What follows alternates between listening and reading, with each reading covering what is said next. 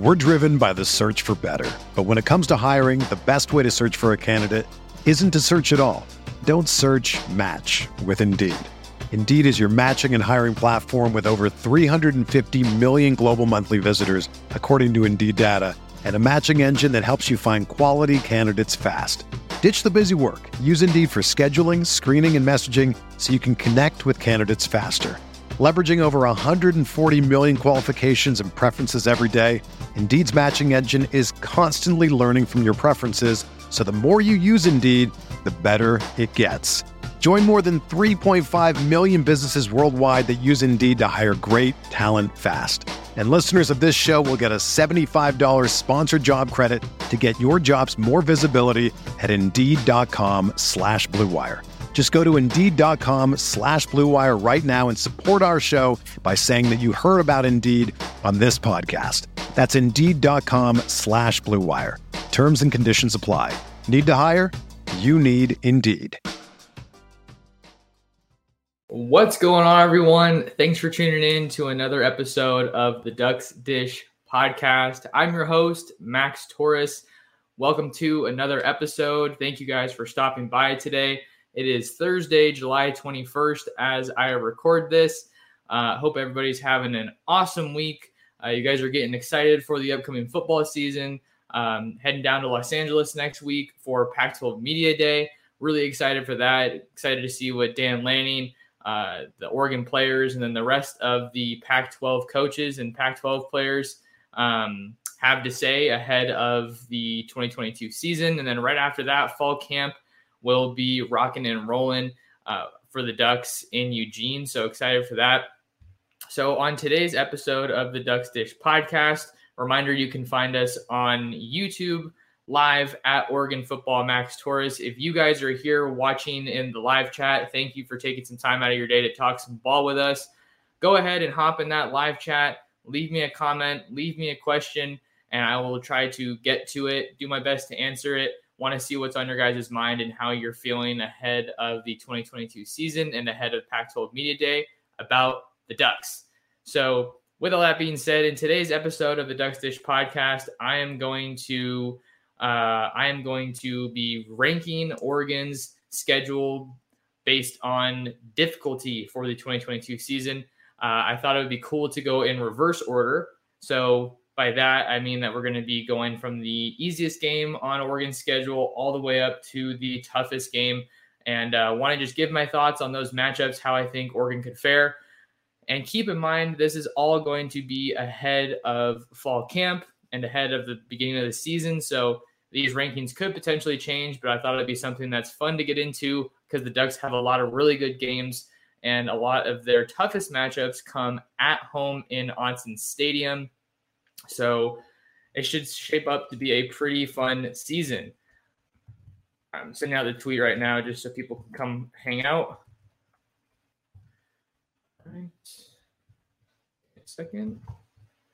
Okay, so starting off with the easiest game on Oregon's schedule. Like I said, we're going 12-1. I'm going to go Colorado. So the Ducks head to Colorado in the 2022 season after facing them at home in Eugene, and what was really one of their most commanding victories of the 2021 season, aside from Stony Brook. And that game comes on Saturday, November 5th in Boulder, Colorado. So really with Colorado, I just feel like they don't have a ton of options when it comes to their offense, right? They lose Jarek Broussard from a year ago. He was a super dynamic back and was really one of their best players when they were in the thick of it a couple years back, right, under Mike McIntyre for that. Well, they were really doing well under Mike McIntyre, but when the Buffs had their strongest season recently, it was really, I feel like, spearheaded by Jarek Broussard's efforts on the ground, carrying the ball. So he transferred to Michigan State to reunite with former head coach Mel Tucker and the Spartans. That's an awesome addition for them, especially after they lose Walker to the NFL, Kenneth Walker, I believe it is. So they lose some of their weapons. Brendan Rice also transfers to USC. He was the top wide receiver on that team. And you could argue the top weapon for the Buffs a year ago in 2021, just really did a little bit of everything. He made some of his impact in the return game, whether it be kickoffs or punts, and really was kind of a yards after the catch guy, but also kind of a possession guy too for the Buffs in 2021 through the air. So now that they lose him, you're going to have to get some guys to try to fill in for some of those losses. I think one of those good weapons that they do have on the roster, Colorado, is running back Alex Fontenot. So that's some reason for confidence, but really it feels like this is a lot of work that still lies ahead for head coach Karl Dorrell. So I'm going to go ahead and list Colorado as my easiest game for last year, or sorry, for next year. Let's see. Let's look at these comments. We got Steezy PDX here. What's going on? Thanks for being here. Gerard, let's get this program started. We are a program podcast. Hi, Dead Weight says, Max got the fresh fade. Thanks for the stream, brother. Thanks for the compliments. My hair was getting out of control. If you guys have been watching the streams for a while, you know that my hair was getting pretty wild since the last stream, and it's just too much to handle. You know, it gets over my ears, and then it looks kind of messy, and then it was like way down, like almost past my eyebrows. So I appreciate the compliments. And we gotta make sure we're staying fresh and staying presentable. You know, got the polo. And then, yeah, Mikey G's here too. What's going on? Mikey G asks, is there a tougher non-conference schedule in the country? Holy cripes. We will be talking about that. Going to try to get to questions, sprinkle the questions in throughout the show, and just kind of keep on rolling. So we have Colorado at number 12 for Oregon's easiest game of the 2022 season. Like I said, we're going in reverse order. So now that we got the Buffs out of the way, we're going to keep working our way down the list. And at number 11, I have the California Golden Bears. This game comes kind of, you know, more so in the second half of the season. This is Saturday, October 29th. Oregon hits the road to travel to face Justin Wilcox and the Cal Golden Bears on the road in Berkeley. Right around Halloween. This is about as close as you get to a Halloween game. Just really not that concerned about anything that Cal has on their roster heading into next season. I was listening to the Cover 3 podcast. They do a lot of great work. If you guys have heard of them, that's a CBS Sports Network podcast. And I can't remember who said it, but they were doing their win total podcast, and they said that offense lacks danger. And I thought that was a really good way to put it, as far as just not a very impressive team. But to Mikey G's point, and one of the things that I was going to mention, Cal did almost beat Oregon last year. That was one of the I think most frustrating games if you're looking at it from an Oregon perspective, because they were not a talented roster. They didn't have a difference-making quarterback. However you view Chase Garbers, but he was mobile, and they hung tough and really gave Oregon a run for their money at home in Autzen. So maybe you could make the argument that Cal is kind of a trap game. I just feel like when we're looking at, that's correct. Mikey G says, correction, we almost beat ourselves. That's really what it felt like. I mean, this is a team that Cal has consistently been a team that Oregon hasn't really done that well against. You'll remember that last time the Ducks played Cal in Berkeley, they actually lost.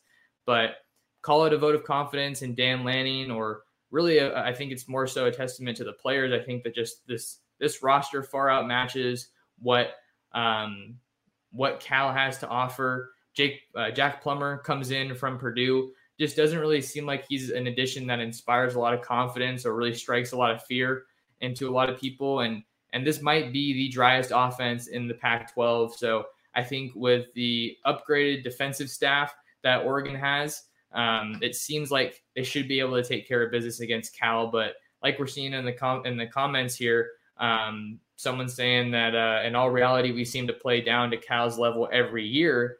This has to be a team that you show up for and you don't let them, really expose you. This shouldn't be a game that Oregon has to worry about. So maybe I'm looking at it in an ideal scenario. But like I said, I think if Oregon can really hone things in on defense and get the most out of those players, out of that side of the ball, which I'm confident Dan Lanning, Tosh Lupoi, Matt Powledge, and the rest of that defensive staff can do, I think that this should be an easy win for Oregon. But on paper, this shouldn't be that tough of a game, but I will definitely acknowledge that Cal has kind of been a thorn in the side for Oregon for quite a while now. So let's see here. Moving on to number 10. Maybe this is a little low in some people's eyes, but at number 10, I'm going to put Eastern Washington. So Eastern Washington in 2021, I believe they went 10-3. I'm trying to get their schedule back up on my screen here. So Eastern Washington went 10-3, 6-2 in the Big Sky, 4-2 at home, and then 6-1 on the road. So I feel like with Eastern Washington, they're a team. You'll remember the last time that they played, these two teams played, it was in Eugene. The Ducks had Vernon Adams, and the Eastern Washington Eagles had a guy by the name of Cooper Kupp, who went on to win Super Bowl MVP and the Rams' latest win in that game. So they're kind of a team that I feel like they kind of a little bit of a sleeper team. I think it's the easiest game on Oregon's non-conference schedule, but it's a bit of a team that I think a bit of a game that gives you a little bit of cause for pause. I don't think that you compare Eastern Washington to the rest of the country and the rest of these FCS level teams that other schools are playing, and I don't think that Eastern Washington falls in that same category. They don't seem like as much of a write-off game, but some interesting things about Eastern Washington. So the quarterback position is totally up in the air, totally wide open. But one thing that was interesting when I was doing some research ahead of this podcast, looking at their season last year, they played in 5 games that were decided by 7 or fewer points. So that 10-3 record could look a little bit more like, an 8-5, 7-6 kind of a deal. I'm not saying it was lucky or that they didn't deserve to win those games, but I think that they played in a lot more close games than they expected to. So we'll have to see if Eastern Washington shows up for that game against Oregon. Fortunately for the Ducks, that is at home in Eugene. So I think that gives you a little bit more confidence if you're a Duck fan that they're going to be winning those games at home in Eugene. Autzen Stadium has obviously been a pretty menacing home crowd, home field advantage. So I'm going to have Eastern Washington at number 10. And I think a big part of it has to do with the uncertainty at quarterback for them.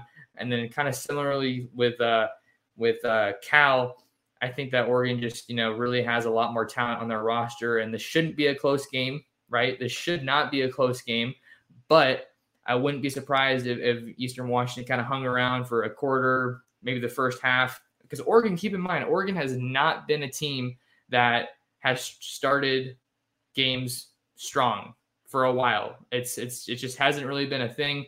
They're not known for getting off to explosive starts, which I feel like is in part why people are excited for this offense. They were a run-first offense last year, but maybe this year we see them, kind of just come out swinging out of the gates a little bit more and taking it to the other team.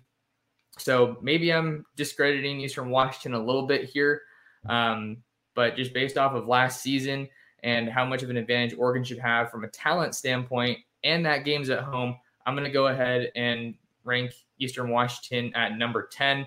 Reminder, if you guys are just joining us, we are ranking Oregon's 2022 schedule from easiest to toughest game, and we're still in the early part of it, and I got Eastern Washington at number 10. Okay. Moving on here in our schedule ranking for Oregon in the 2022 season, I'm going to give Arizona my number 9 spot as for the toughest matchups for Oregon heading into 2022. Really ugly season for Jedd Fisch and the Arizona Wildcats in 2021. They went just 1-11. That lone win came against the Cal Golden Bears, and man, was that a shootout. 10-3 win for the Wildcats, and that was at home in Tucson, but really just a tough ending for them to end the season. They did hang in there with Utah a little bit, final score of 38-29 for that game, which was also a home game for the Wildcats. and they just got blown out by Washington State, 44-18. That was on the road, and then they ended the season with their rivalry game against Arizona State in Tempe, 38-15 loss for the Arizona Wildcats. And I think even though I'm ranking them very low on Oregon's upcoming schedule for this next season, I'll be honest, Arizona is one of the most intriguing teams for me in the Pac-12. Yeah, they were horrible last year, but if you've been keeping an eye on Arizona and Jedd Fisch throughout the offseason, they've made some really interesting moves. I think Jedd Fisch has really overhauled this roster. I think it was around like 30 players, I want to say, combined that either departed, moved on, transferred, but they also added through the 2022 recruiting class, whether it be high school rankings or the transfer portal. So I feel like Jedd Fisch has done just about as much as any other coach in the country, just from a roster personnel standpoint. And you have some big names that are on that roster now, right? I think the biggest one that I'm going to keep my eye on is Jayden de Laura, the former Washington State quarterback who stays in conference and makes that transfer south to the Pac-12 South after balling out for the Cougars as a true freshman. I just really liked what I saw from him on the Palouse. Just he kind of wears his heart on his sleeve and is just a grinder, an absolute gamer. Dude plays with tons of fire, tons of energy, lots of passion. But sometimes, that boldness in his game can get him into trouble a little bit.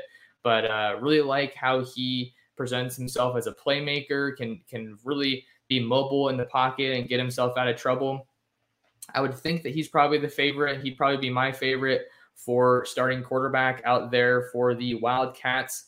But I don't believe they've named a starter just yet. That's a team I'm going to have to keep a close eye on. But they also have a very talented true freshman coming in from Servite in 2022 quarterback Noah Fifita.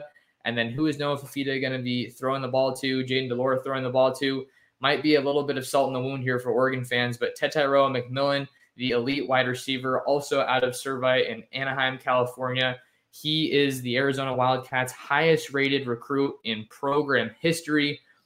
He immediately comes in and really was one of the most talented wide receivers on that roster. But I feel like he's just another example of the really talent of all the talent that Jedd Fisch has tried to inject this roster with ahead of next season. And then you also have Jacob Cowing. Jacob Cowing, I believe he landed on the Biletnikoff Award watch list, I want to say. I'm going to have to do a little bit of research here to double check.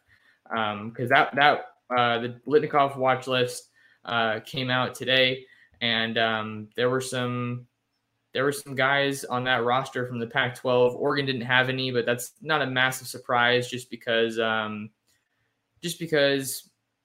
they lost a lot of guys from last year. It's the first year offense under Kenny Dillingham. They're a program in transition. There's a lot of change. Not a lot of guys that played wide receiver this upcoming year started last year. So I think that's something that you have to keep an eye on. And of course, as I'm looking for this, it's really taking its sweet time trying to give me the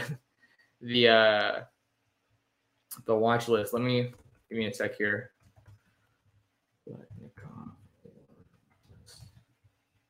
Always trying to do this on the fly. Okay, here we go. Okay, Jordan Addison was obviously the headliner after winning the award last year at Pitt. Jake Bobo at UCLA. He was another big one. Jacob Cowing at Arizona. He is an Arizona native, and he comes he comes from UTEP. Definitely not a bigger school in terms of college football, but definitely he's doing he's ready to do his thing with the Wildcats. So I think that there's a lot of room for growth for Arizona in 2022. Hard to go anywhere but up after winning only one game. But another thing that I think you have to keep an eye on here is it kind of feels like it could be a trap game for Oregon. And I think that a lot of people like to use that. Maybe it's overused in college football media. What was I going to say?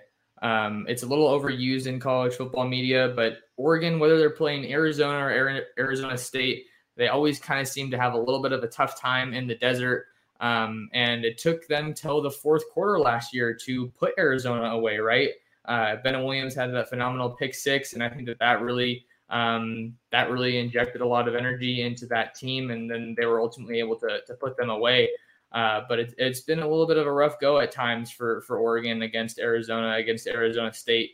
So I'm going to go ahead and slot Arizona at number 9 for Oregon's toughest games on the schedule heading into next season. We are getting some comments here, so let's see what other ones we have to get to. What else is on your guys' mind? Let's see. Okay, this is from Mikey G talking about when we were talking about Eastern Washington. If Stony Brook can keep it close, Eastern Washington can definitely be a sleeper upset, but still agree should win handedly. Steve says, I would like to see the Ducks open up early leads so that their backup players can get some time in and help the starters avoid injuries. A season-ending injury is a dagger to the team. Yeah, if you guys have been watching the show for a while, this is probably one of my biggest, I don't want to call it gripes, but this was one of the toughest things for Oregon last year. They were playing in so many close games, so as a result, they couldn't get a bunch of these talented freshmen or underclassmen that don't start any playing time. They couldn't get them reps, which is why I think, especially at the quarterback position, when some people had been wanting to see Ty Thompson play so badly for so long, the season ended. He didn't play in either of the Utah blowouts. He didn't play in the bowl game. You still preserve his red shirt, but he's just very, very green. He has all the potential in the world, incredible athletic gifts. People were raving about him at the Manning Passing Academy, but just a guy who really hasn't seen the field that much except for a little bit against Colorado when it was a blowout. So that was an ideal scenario to get him in. But then he also played for majority of that second half against Stony Brook after Anthony Brown got banged up. So I totally agree with your point, Steve.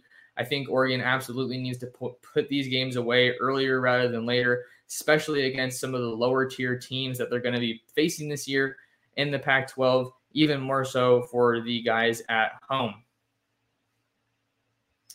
Let's see. I have a question here. I have a question, Max. I'd like to know what the attitude of the team is now after tragically losing Spencer. Thank you for bringing this up. I wanted to mention this at the top of the show, but I forgot, so that's on me. There is going to be a celebration of life for Spencer Webb today, Thursday, July 21st at Autzen Stadium on the club level. The time for that is 6 o'clock, but the doors are opening at 5:15. If you're looking for parking's going to be in the East Autzen lot. And then you can also watch, if you guys can't make it to the celebration and you still want to tune in, you can watch the live stream. So I'm going to go ahead and put the link to the updated link for Spencer Webb Celebration of Life in the chat there if you guys want to tune in. As far as the attitude of the team, I just think that they're, it's obviously still a super rough time for the Oregon players, the Oregon coaches, the whole Oregon community. It's definitely a tough time anytime you lose a teammate like this. But I think that, they're really coming together and just trying to rally around each other in this difficult time of need. So definitely just want to, put my thoughts and prayers out there in this tough time, but appreciate you asking that question and reminding me, because I wanted to make sure that people knew about the Celebration of Life if you're able to attend in Eugene, or if you would like to watch on YouTube to attend virtually. Reminder, the link is there in the live chat if you guys want to attend that event later this evening. So it's a little tricky to transition from that. Like I've noted before, but I want to try to keep it rolling if we can. So let's see. I had Arizona at number 9, and then at number 8, I'm going to go ahead and say at Oregon State. I think the Oregon State Beavers, I'm going to go ahead and give them 8 out of number 12 on Oregon's most difficult games on the 2022 schedule. Maybe this is putting a little bit too much faith in the Beavs from the 2021 season. But I was very impressed by what we saw from Jonathan Smith and the Beavs in Corvallis. It almost feels like they could be I don't know if this is super bold to just say that I think they could be the number 2 team in the Pac-12 North. In the Pac-12 North, make sure that you're hearing me right. I'm not saying in the entire Pac-12, but in the Pac-12 North, I feel like they could be the number 2 team quite easily. We already talked about Cal, how there's not really anything special going on there. We'll talk about Washington. They're in a coaching transition. Washington State, not exactly in a coaching transition, but you lose a lot of really talented players from last year's squad on both sides of the ball. And then Oregon, they're looking really strong, obviously. Stanford, kind of an interesting situation there on the farm. Don't want to talk too much about them. Let's see. So I'm going to go ahead. Like I said, Oregon State at number 8. Looks like Chance Nolan is the guy for the Beavs at quarterback last year. They've been rocking with Tristan Gebbia for a while, but it looks like they've settled in on him. Deshaun Fenwick is looking like he's the guy at running back. There was a really talented guy that they had last year, but the name is escaping me right now. Shoot, give me a second. He was really, really good. So I feel like I need to make sure that I get his name. But they took me to the wrong roster. So give me just a second. I definitely needed to prep this a little bit more. Apologies, everybody. All right. Oh, BJ Baylor. That's who it was. BJ Baylor was an absolute beast last year. I really liked watching him, and the Oregon State offensive line was definitely a strength for them. I'm not sure how many of their offensive line are returning, but with BJ Baylor gone, it looks like Deshaun Fenwick's going to be one of their go-to guys carrying the rock out of the backfield. A lot of people are really excited about Luke Musgrave as one of the top tight ends in the Pac-12. I feel like a couple of guys in Salt Lake City for Kyle Whittingham's Utes would have a little bit to argue about with that for a distinction of top tight end in the conference. But the offensive line is typically a strength for Oregon State, so I think that bodes well for their offense. Not a ton of crazy talented playmakers there on offense, but they do have some good pieces. A couple of guys that come to mind, Trayshawn Harrison, Tyjon Lindsey. We'll see if they can take that next step forward as an offense. I think anytime you have a really strong run game, that really sets you up for some success, whether you're talking play action or maybe a little bit more creativity with RPOs. I don't really think Chance Nolan is necessarily that guy from an RPO standpoint. But on the defensive side of the ball, you do lose big-time linebacker Avery Roberts. I think he was one of the top players on that defense from 2021. So he's going to be a guy that's going to be a little tough to replace. You do get defensive back Jaden Grant back from the 2021 season. I thought he was very, very strong in the secondary for them. So he's going to be someone that I'm sure you want to try to build your defense around a little bit. Road game at Oregon State. There was that news a couple days ago, or maybe it was yesterday, that Oregon State game had sold out. Doesn't seem like it's exactly the biggest accomplishment, with seeing that Research Stadium is undergoing some massive construction. So it's something like 26,000 fans. Gerard saying versus Oregon State, the Mold Bowl, trend that. We're still waiting to see if there's a new name for this Oregon State rivalry after it was previously called the Civil War. If you guys have any suggestions for the Oregon State rivalry game, drop them in the comments. I've heard Platypus Bowl as one of the suggestions that was floated out there. Looking to see a new name for this Oregon State rivalry game, but it has sold out. I don't really think that Research Stadium is too difficult of a venue to play at. Definitely not like a super hostile home environment. Especially like we said, with the construction going on, less fans will be able to attend. I know Oregon did lose there. I want to say it was 2016 or 2017 when it was a really rainy day in Corvallis, but not exactly an excuse when you play in Oregon. So I think, I don't know. I was struggling a little bit. On where I wanted to put Oregon State, because I really did like what they did last year, but I also don't want to put too much stock in one season. So I'm going to go ahead. There you have it. Oregon State at number 8. All right. Number 7 on Oregon's schedule for 2022. Reminder, we're going in reverse order. I'm going to go with Washington State. The Washington State Cougars are led by Jake Dickert, who was the former defensive coordinator who got named interim head coach and then promoted to full-time head coach following the departure of Nick Rolovich, firing of Nick Rolovich, however you want to put it. So got the Cougs. They're coming off a pretty strong season. I mean, all things considered, right?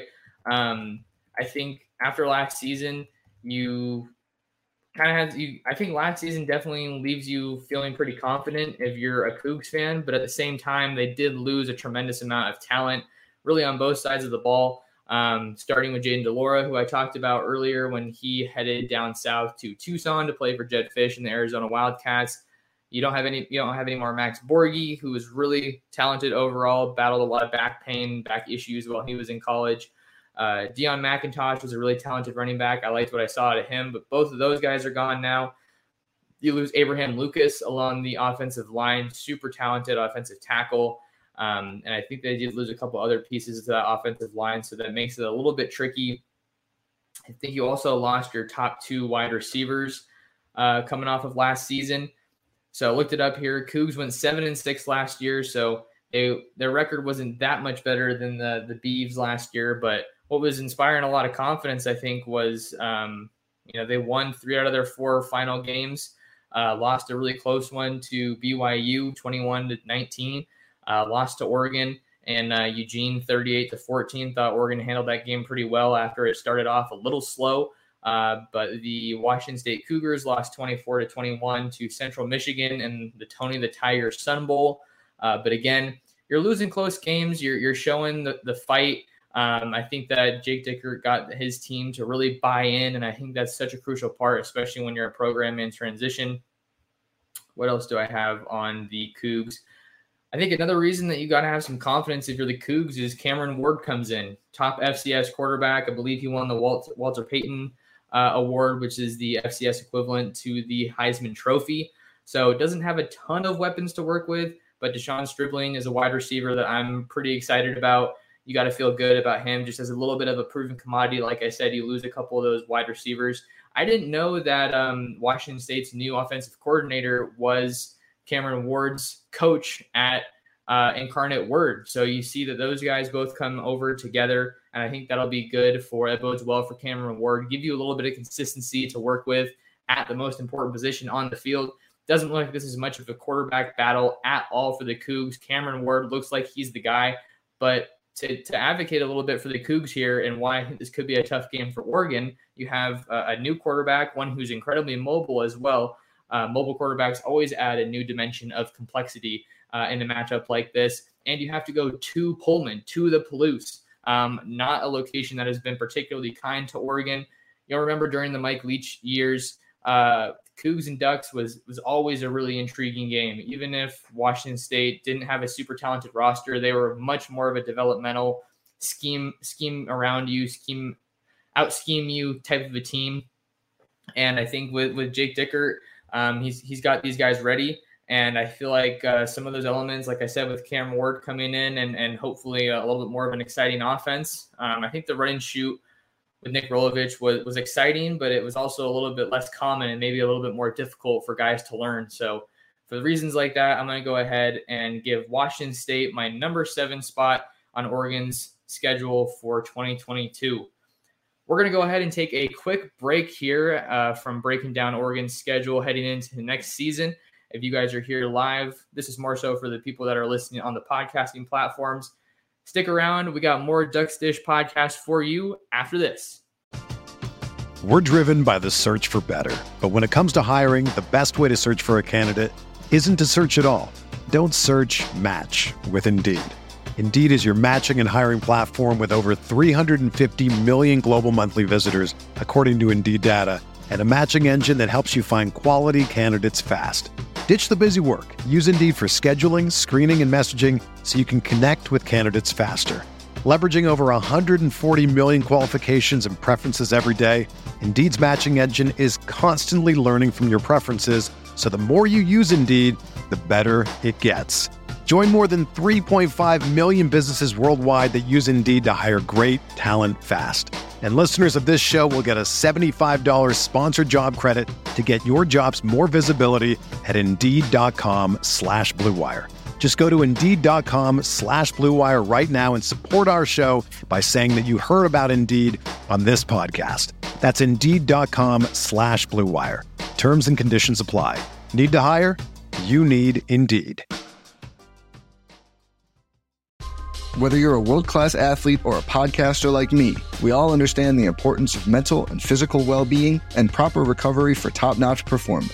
That's why I'm excited that Unified Healing is sponsoring this podcast. Unified Healing is a new and super innovative global network of wellness centers powered by Energy Enhancement System, or EE System. If you haven't heard of the EE System, you'll want to listen up. This technology promotes wellness, deep relaxation, purification, and rejuvenation. At hundreds of locations across the globe, access to a center is easy and affordable. Interested in experiencing the EE System technology for yourself? Go to unifiedhealing.com/Blue Wire to learn more and find a center near you. That's UNIFYDhealing.com/Blue Wire. No material or testimonials on the Unified Healing website are intended to be viewed as medical advice or a substitute for professional medical advice, diagnosis, or treatment. Always seek the advice of your physician or other qualified healthcare provider with any questions you may have regarding a medical condition or treatment and before undertaking a new healthcare regimen, including EE System. All right, welcome back to the Ducks Dish podcast. I'm your host, Max Torres, publisher and lead editor of Ducks Digest, covering the Oregon Ducks for Fan Nation, part of the Sports Illustrated Network. We're rocking and rolling Thursday, July 21st as we record this. Remember, you can get first access to the podcast if you tune in live to my YouTube channel. That is at Oregon Football Max Torres. If you guys are watching live, wanted to thank you guys for stopping by. A reminder to smash that like button, smash the subscribe button, and hit the notification bell. Hopefully that's working a little bit better now. So you can make sure you don't miss out on any future live streams, but YouTube always gets the podcasts first. So make sure you guys do that and share the show. Tremendous help to me and what I'm doing covering the Ducks. So we are at number 6 now for those of you keeping track. And with the number 6 spot, I'm going to go with the Stanford Cardinal.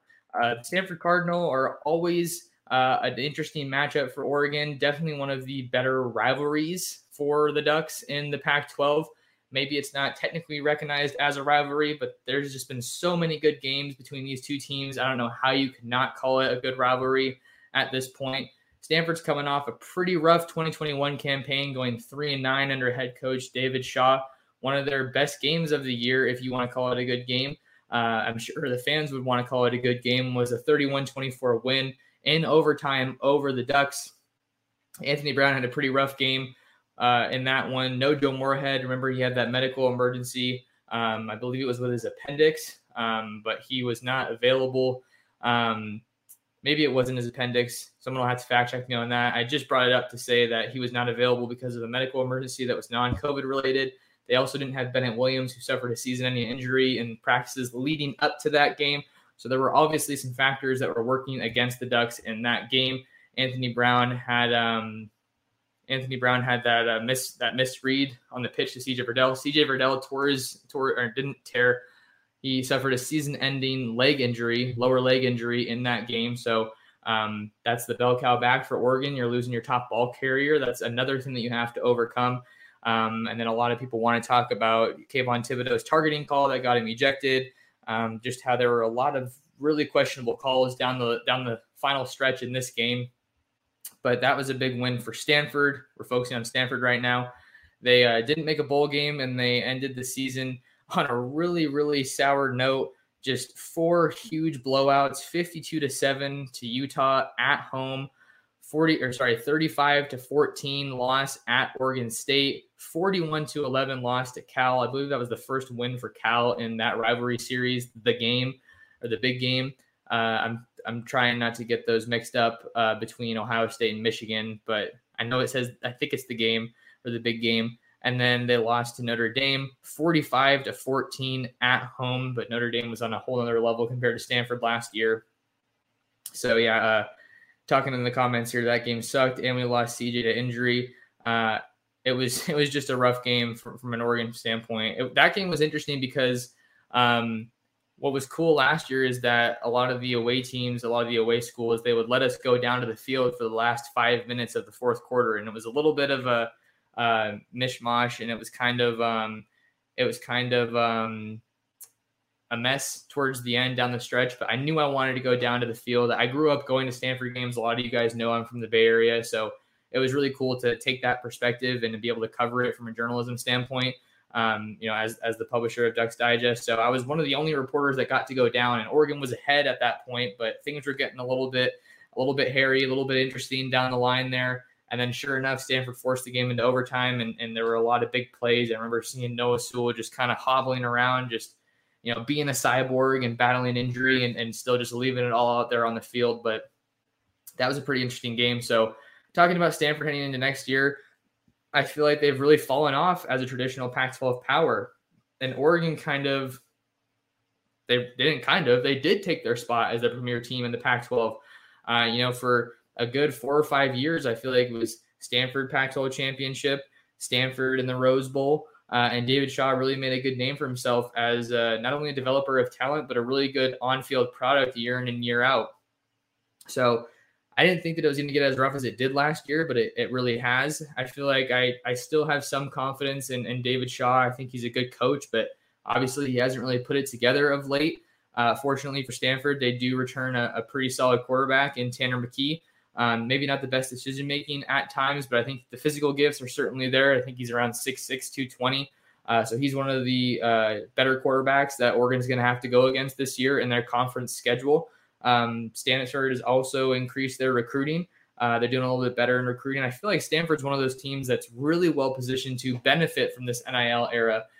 Think about schools that can sell the value of their degree. Man, Stanford's got to be right up there. They send their tight end they send guys to the league, it feels like, every year, and they're really not, aside from tight end, I don't think they're necessarily known for a certain position. I just feel like they're very well-rounded when it comes to developing talent.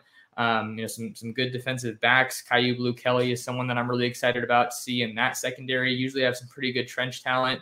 You had Booker last year, Solomon Thomas somewhat recently. My Niners took a chance on him, and he was kind of a bust. But I feel like with Stanford, they always give Oregon a good run for their money. Fortunately for Oregon, they get this game at home. We're going to see if Stanford still wants to deploy those massive wide receiver tight end hybrids. Those are always tough to defend. But Dan Lenny and this new staff in the secondary have absolutely prioritized length. Wouldn't be surprised if that's a game where we see more Triquez Bridges, more Brian Addison as some of the taller defensive backs in Oregon secondary. You'll remember that Triquez Bridges got a lot of snaps as a corner last year. But heading into the 2022 season, it looks like he might be playing a little bit more of safety, which was his native position coming out of high school, where he was a top ball hawking safety for Lynette out there in Alabama. So I thought that was pretty interesting just to see if moving back to safety is ultimately something that helps make him a little bit more comfortable. So I got Stanford at number 6. They always give Oregon a good run, but Oregon gets them at home. Let's see what we have here. Mikey G says, fun fact, Stanford is 7-5 against UO when we're ranked in the top 10. That's what's so interesting. It's they always show up. They always give Oregon a battle, and the timing of when this game comes on Oregon's schedule is always interesting. Fortunately for Oregon, you could say it's coming earlier in the season, so maybe there's not as much on the line. But for Oregon, like I've said, especially after all this realignment stuff broke, you got to ball out in the Pac-12 while you're still in the Pac-12 because it is a weak conference. But the timing of this game isn't that great. BYU is not going to be an easy game. That's on September 17th, just 2 weeks before Oregon faces Stanford. And they could be coming off of what we may be calling a quote-unquote trap game against the Cougs just the week before in Pullman. Stanford always shows up, like we said.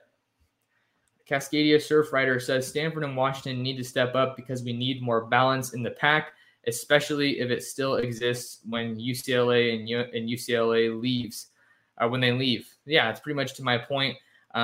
Washington's another school that we haven't talked about just yet in the rankings, but we got Stanford at number 6. So it's going to be an interesting one to see how Oregon does when they're matched up. Look at these teams coming up next year. So Stanford number 6, that game Saturday, October 1st at home in Eugene. So that helps give Oregon a bit of an edge. Definitely going to help them a little bit while they're welcoming the Stanford Cardinal to Watson Stadium. All right, moving on. We have the UCLA Bruins at number 5. UCLA and Chip Kelly are coming off of an 8-4 season. Had some big wins, with the biggest one being against LSU. Last year, UCLA was supposed to be in the SDCCU Holiday Bowl against North Carolina State, but that game got canceled. I'm pretty sure it was because of COVID. But they were able to end their season on a pretty high note. They won each of their last 3 games, winning 44-20 over Colorado, 62-33 over USC in the Battle for LA. I'm pretty sure that's not what it's called, but I kind of just like that. I like that rivalry name. And they beat Cal 42-14 just after Thanksgiving to round out the season. A couple of notes on UCLA and kind of what they have on the roster here heading into 2022. Dorian Thompson-Robinson returns at quarterback. I feel like expectations have to be really high, because I think when Chip Kelly got named the head coach for UCLA, it seemed like Dorian Thompson-Robinson was the perfect quarterback for his system, for this type of offense he liked to run, for the hurry up, for having mobile quarterbacks. So I feel like DTR still hasn't quite reached his ceiling. And there's a little bit more that's left on the plate there for him as a quarterback, but it's his last year in college, and I feel like he's going to be pretty motivated. And then Zach Charbonnet, the talented running back who transferred from Michigan, originally a Southern California native, he returns to tote the rock for the UCLA Bruins. And then another storyline for this game, this is a game that Oregon gets at home, so this is one of their tougher games, but that's kind of one of the big superlatives for Oregon's 2022 schedule. They get all of their really tough games, almost all of their tough games, you could say. We talked about Washington or Cal maybe being a little bit of a trap game at home. So they get UCLA at home. Chip Kelly's back in Eugene. They just signed a contract extension for Chip Kelly. I believe it was last year. But I don't know. If you're the administration at UCLA, are you happy with what Chip Kelly has been able to do during his time there? Let's see here. And I think that UCLA has been recruiting a little bit better. Maybe not so much in the 2022 class, but I think they are recruiting better in the 2023 class. They're doing a better job of keeping some of that top in-state talent at home. Certainly in the Southern California area, you look at linebacker Trey Edwards, running back Roderick Robinson, who Oregon had been recruiting for quite a while. Both of those guys were Oregon targets in the 2023 recruiting class, but they've both announced their commitments to UCLA in the past couple months. So I feel like UCLA's defense hasn't been too scary. I think that Sean Ryan, one of their offensive linemen has been really good. Their offensive line has been very good. They've been able to run the ball really effectively. They lose Kyle Phillips to the NFL. Chase Cota, as we all know, makes his way north to Eugene. He's someone I'm super excited about as a breakout candidate at wide receiver, especially after what we saw in the spring game. So I've got UCLA at 5. I think it's going to be a tough matchup for Oregon, but certainly a game that I think you should be confident in. Oregon was going to handedly win that game last year on College Game Day on the big stage, but a couple late interceptions from Anthony Brown gave UCLA and the Bruins new life until DJ James had that game-sealing interception to ultimately close the door on that matchup at the Rose Bowl in Pasadena. Question here from Cascadia Surfrider. You think Chip will get a warm welcome back to Eugene with them bolting from the Pac-12? Man, I don't know. I would think not, because if you're an Oregon fan, you're probably feeling a little bit left out here. And we don't even know if they're officially going to make it to the Big Ten, because the California Regents and Gavin Newsom looks like they're pushing back a little bit on that move. You'll remember that USC is a private school, so they can do what they want, but UCLA is a public school, UC school, so they have a little bit of an extra barrier to fight getting to the Big Ten here. So I feel like in general, Chip is pretty well perceived in Oregon, in Eugene, by Duck fans, just because he helped get them to prominence. I feel like, right? He really revolutionized college football and the college football offense with that hurry up attack, with some of the great teams he was able to put together with Marcus Mariota, DeAnthony Thomas, Kenyon Barner, a lot of really talented guys, a lot of talented teams under Chip Kelly as the Oregon head coach. But maybe the relationships have soured a little bit for Oregon fans with Chip Kelly, since they're going to be going to the Big Ten, or at least they're trying to go to the Big Ten and leave the Pac-12. So I feel like overall Chip will probably get a warm welcome. I don't think this was necessarily a move that was spearheaded by Chip. It was definitely something that the two LA schools have been working in tandem on with USC and UCLA. So I feel like he should still probably get a warm welcome just because of everything he's done for the Oregon program during his time in Eugene. Mikey G says UCLA is the better LA team again. I think if we're just going off of last season, I think that there's definitely a good conversation there around UCLA being the better team. I feel like USC has just drastically overhauled their roster with the top transfer portal class, all the talent that Lincoln Riley was able to bring with him from Oklahoma, as well as just the recruiting trail, right? He poached a ton of guys in that 2022 recruiting class, and then 2023 top quarterback Malachi Nelson was a former Oklahoma pledge, and he is going to be playing for Lincoln Riley and is a 2023 USC commit now. But I do feel like that's kind of where things are at until USC shows me differently on the field. Unless USC proves otherwise, I would also count myself in the boat of UCLA being the better LA team for now. But man, plenty of talent for Lincoln Riley to work with there in Los Angeles. All right, at number 4 on our list for the toughest games on Oregon's 2022 schedule, I'm going to go with the Washington Huskies. And this one might be a little bit interesting because Washington had a terrible season in 2021, going 4-8. I'm going to bring up their schedule right now just to make sure I can reference some games from last year. Let's see here. That's not their official website. Hold on. Okay, so the Huskies went 4-8 last year, just 3-6 in Pac-12 play, 2-5 at home on Montlake at the greatest setting in college football, as they like to call it. It is a pretty nice setting. I'll give them that. I was there last year at that game, and it was a really cool game. That was my first time at Husky Stadium, and the Huskies were 2-3 on the road. Lost to Michigan, and I'm sure Duck fans want me to say this. They lost to Montana to start the season, so Oregon fans aren't going to let them live that one down. Oregon got the win 26-16 last year on a very cold, rainy, windy night in Seattle, but it's great for Oregon to get this game. Again, like I was saying, important to get that game at home, and this is a rivalry game. Rivalry games always make things more interesting, right? So even though they had a horrible season last year, I figured the offense has to get better. It was definitely a pretty dry offense for Washington under Dylan Morris as quarterback last year. I think Kalen DeBoer being, kind of a top West Coast offensive mind, I think that there's definitely some reason to think that the offense is going to get better.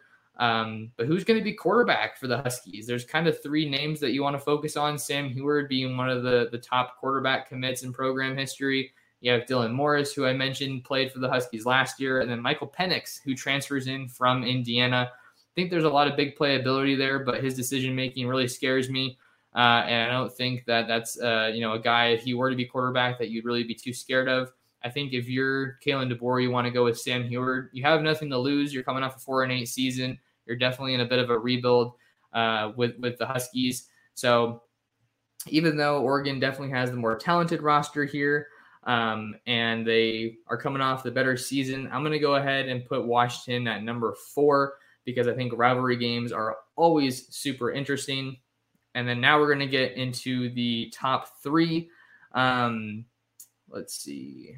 We've got a couple questions here, so I'm gonna see if I can get to some of these and take a little drink here. Shout out Spindrift sparkling water. That's what I usually try to drink, that or water or Snapple during the podcast. For those of you that are curious. Question from Christopher. Hey, Max, at what point in the season would you want to change out Bono for one of the underclassmen, either Ty or Jay, to give them actual live game reps? Yeah, we have to see who's going to win that starting quarterback job, but a lot of us are of the opinion that it looks like it's Bo Nix's job to lose. He looks like he's the projected starter right now heading into fall camp. Important to note that the staff has not announced a starting quarterback, but we're just operating on the assumption that Bo Nix is going to be the starter. I don't know. I think that there's reason to be skeptical about what he's done at the college level. But you see the upside as a playmaker, just that play against LSU. You're not going to get that every game or every series, obviously, but that play against LSU is kind of what I feel like shows you a little bit of the ceiling with him just being able to extend plays, be mobile, just be a pest for front sevens that the Ducks are going to face. But in regard to a possible quarterback change, if that were to come during the season, I feel like this goes back to a previous point that we've been talking about and that I've been talking about for a while, is if you can just get those games under control and get some big leads. But this is tough. I don't know when you really make the change, if you want to make a quarterback change, because you got to think about a quarterback's confidence. If you are to make a change, it's pretty definitive. You can't really be wishy-washy and kind of have guys rotating in, but maybe this is a battle that bleeds into the regular season as far as the quarterback competition in Eugene. But I don't really envision that being the case right now. I'd say I feel a little bit more confident about Jay Butterfield as opposed to Ty Thompson. Just from a decision-making, processing the game, I think that's a big area that people are looking for Ty to progress in. But I don't know. It's kind of hard to evaluate with regard to what we saw last season, how poor the offense was performing, and then the staff still didn't put Ty in. I wonder if that was because they were on their way out. Really not sure. Kind of impossible to say. But yeah, it's tough. If you're making a quarterback change, you really kind of have to be all in with it. You can't really be wishy-washy because, like I said, it could hurt the confidence of the guy that you're bringing out, and then you need to show confidence in that guy that you're bringing in. So it's really tough. I mean, you want to give them game reps, ideally every game if you can. Make the most out of well, I was going to say make the most out of the 4-game redshirt rule, but both Ty and Jay have already utilized their red shirts. I want to say, because even though the 2020 year didn't count, Ty wasn't here yet, but they both redshirted last season, so they've both already used their red shirts. So in a way, I guess now that I say that, it makes me think you have nothing to lose by kind of rotating some guys in. But I feel like ideally for any team, you'd like to have consistent quarterback play and just have your guy be the guy at quarterback. This is your guy. This is who's going to lead our offense for next year. And hopefully that guy, whoever it is, ends up performing at a high enough level where you can just stand by him and he can be your consistent quarterback for the 2022 season. All right, number 3 on Oregon's toughest games in the 2022 schedule, I'm going with the BYU Cougars. This was a little bit, I wouldn't say it was much of a toss-up. I think these top 3 games are pretty obvious when it comes to ranking Oregon's toughest games. I think for BYU, the biggest thing that comes to mind with them, they were undefeated against the Pac-12 last year, so that certainly has to inspire some confidence in the Cougars.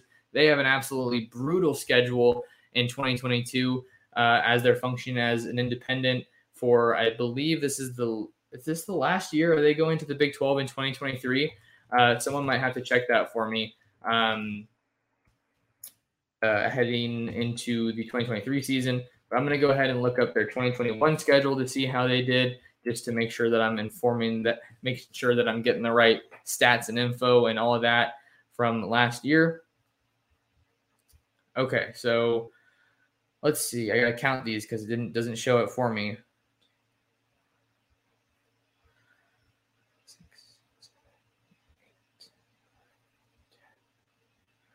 All right, so they had 10 wins and 10-3. Yeah, it looks like 10-3 for the BYU Cougs. Losses coming to UAB in the Radiance Technologies Independence Bowl. That was a 31-28 game. Really close loss for the Cougars. And then they lost to Baylor 38-24. That was on the road in Waco. And we all know what happened with Baylor. Dave Aranda and the Baylor Bears won the Big 12 title last year. And then they also lost, the Cougars did, to the Utah Utes in that in-state rivalry, 26-17. I believe that's called the Holy War. That's a pretty interesting rivalry. I know that those fans are crazy passionate when it comes to football in the state of Utah. But I'm just going to go ahead and read through the schedule for BYU this upcoming season. You start off with South Florida on the road in Tampa. Then Baylor returns to Provo for the other half of that home-and-home game. And then you have to go to Eugene for Oregon. Then you have Wyoming at home, Utah State on the road in Provo, it looks like. That's at home. Sorry. That's a home game because Utah State is in Logan, I believe. And then Notre Dame, they play Notre Dame at Las Vegas at Allegiant Stadium, which is going to be a really cool game, I think. Then they have Arkansas at home. Arkansas is definitely a really up-and-coming SEC program. Love what Sam Pittman is building there. Then they go to Virginia to play Liberty.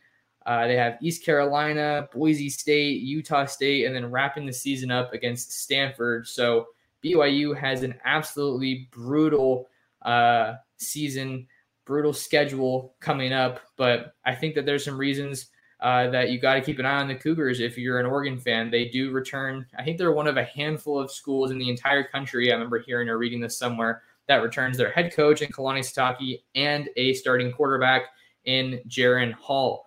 I think Jaren Hall, he was the number 2 rusher last year on that team. So he had, I think, it's like 300 rushing yards. So he's a guy that can do some damage with his feet, make you pay if you guys aren't if the defense is not keeping him honest. Puka Nacua, really good wide receiver that I liked coming out of high school, ended up going to Washington after he was being recruited by Oregon, ended up transferring away from the Huskies to play for BYU in his home state of Utah. But he's definitely looking like the go-to guy in the passing game.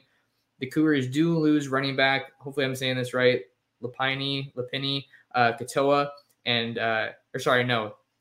Lupini Katoa looks like he's going to be the go-to running back after the departure of Tyler Algier. He was the leading rusher for the BYU Cougars in 2021. So I feel like there's a lot on the table for Oregon because this is going to be a really tough game in that non-conference slate. This goes back to one of the comments earlier in the live stream when Mikey G said, "Is there a tougher non-con schedule in the country?"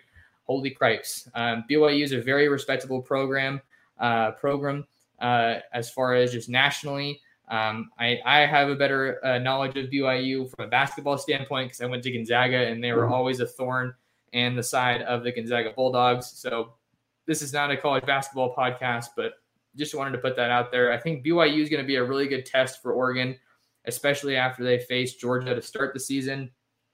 I think it'll be a good way to kind of see where you're at as a team because BYU's no knockoff. I mean, I said earlier that I think that Eastern Washington is a respectable FCS school, a respectable non-conference matchup, but BYU is going to be tough. BYU is going to be real tough. So I got BYU at number 3, and then staying in the same state for the second toughest game on Oregon's schedule in 2022, I'm going with the Utah Utes. Plenty of reason to give some respect to Utah. They're coming off their first championships and just joining the Pac-12. They return quarterback Cameron Rising, who was one of the top offensive players in the Pac-12 last year. Running back Tavion Thomas comes back.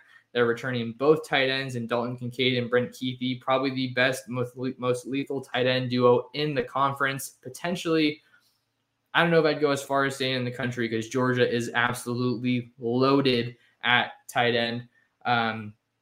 But just going through some good players on Utah. You also have cornerback Clark Phillips, who was one of my favorite corners in the 2021 class. He was a former Ohio State commit that Kyle Whittingham and the staff were able to get to flip to the Utes.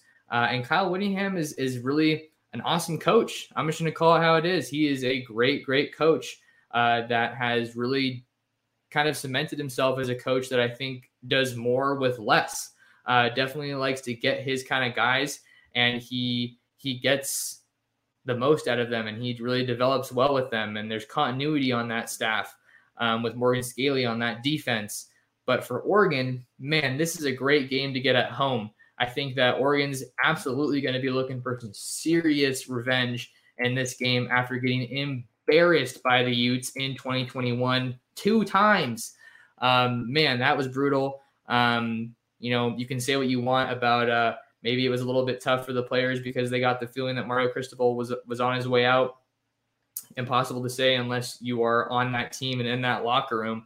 But either way, man, those Utah games have to leave a bad taste in your mouth. Oregon was able to get into the Pac-12 championship game after playing Oregon State after that beatdown. I think it was they played Utah once and then Oregon State to round out the regular season. And then they play the Pac-12 championship game. I'm pretty sure that's how it went. But this is a game that you really want to get at home. This is the game that you want to get at home. Utah has really been that team that nobody wants to play in the Pac-12, and they're finally getting some respect, it seems like, after winning their first Pac-12 title game.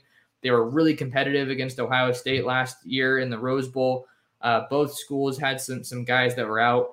Jackson Smith-Njigba just had a whale of a game, but Utah was able to keep it interesting. And let's be honest, Ohio State had way more star power, way better roster than Utah last year, but they were able to hang in there with them. So Utah is going to be my number 2 toughest game for Oregon in 2022. And then we're going to round it out with probably the most obvious game here on Oregon's toughest game next season. Toughest game for Oregon next season is going to be against the Georgia Bulldogs, bright and early, starting the season on September 3rd at Mercedes-Benz Stadium in Atlanta. I don't think there's any surprise here. Georgia is the defending national champions, former team for head coach Dan Lanning. He just helped lead them to a national championship as a defensive coordinator and just pumped out a ton of draft picks from that defense, rather. So they are losing a bunch of talent on defense, but Georgia recruits at a top 5, top 3 level year in and year out. So there are so many guys that I'm sure have just been making crazy plays in practice, but they just haven't been able to see the field. Or maybe this staff just wants to hold that red shirt and keep them for next year. I think that this is going to be a tough game for Oregon for sure, but I think that I'm confident Oregon will at least be able to be competitive in this game after what they did against Ohio State and Columbus. I think that that's a game you got to look, especially if you're playing at the lines of scrimmage. That's a game that's going to be one in the trenches. But hey, remember when we were against Ohio State? They had some big boys in the trenches. We were able to do it. Oregon dominated the line of scrimmage on offense in particular. Don't think I would say that they dominated the line of scrimmage on defense, although they did defend the run very well. They did not rush the passer well at all. But looking at Georgia, it looks like Stetson Bennett's probably going to be the quarterback. I know a lot of people are kind of underrating him as a former walk-on. That's kind of just some of the slander you're going to have to battle against. But they're always strong in the trenches on either side of the ball. So it's going to be huge for Oregon to be able to establish the run and hopefully take away the run. But it's going to be difficult. They have elite skilled talent, whether it's wide receiver, running back, tight end. They probably have the deepest tight ends in the country with Brock Bowers, Eric Gilbert, who transfers over from LSU. Darnell Washington is an absolute freak at like 6'7", 260. He came out of the Vegas area. And then you have top 2022 tight end Oscar Delp also on the roster ahead of 2022. We're seeing in the comments here how they're talking about neutral site. Definitely not a neutral site. Alex is saying that's a home game for UGA. That's definitely how it feels heading into this one. But yeah, this is this is a good point that a lot of people are kind of keeping in mind with why Oregon could have a good chance. Not only did they pull off a major upset against Ohio State last year, but Dan Lanning knows this team. And obviously, if you're Kirby Smart and the rest of those coaches, you're going to kind of try to tweak some things here and there to, try to mask some of those and, change some of your tendencies. Mikey G saying definitely, but, keep your friends close, enemies closer, kind of a thing for me. And then another thing that maybe has, an advantage for Oregon or a good thing for Oregon, Bo has the experience and confidence going against Georgia, albeit Bo has not played great against Georgia in his 3 matchups against the Bulldogs in the SEC as an Auburn Tiger. But either way, this is going to be a really tough game for whoever plays quarterback, and I think it's going to tell us a lot. Regardless of how they perform, I think you can take a lot away from how they perform as a quarterback and how they handle themselves mentally, how the team rallies around them, whether it's a win or a loss. So I think that's another pro for Oregon, is that they're going against a team that they have a lot of familiarity with.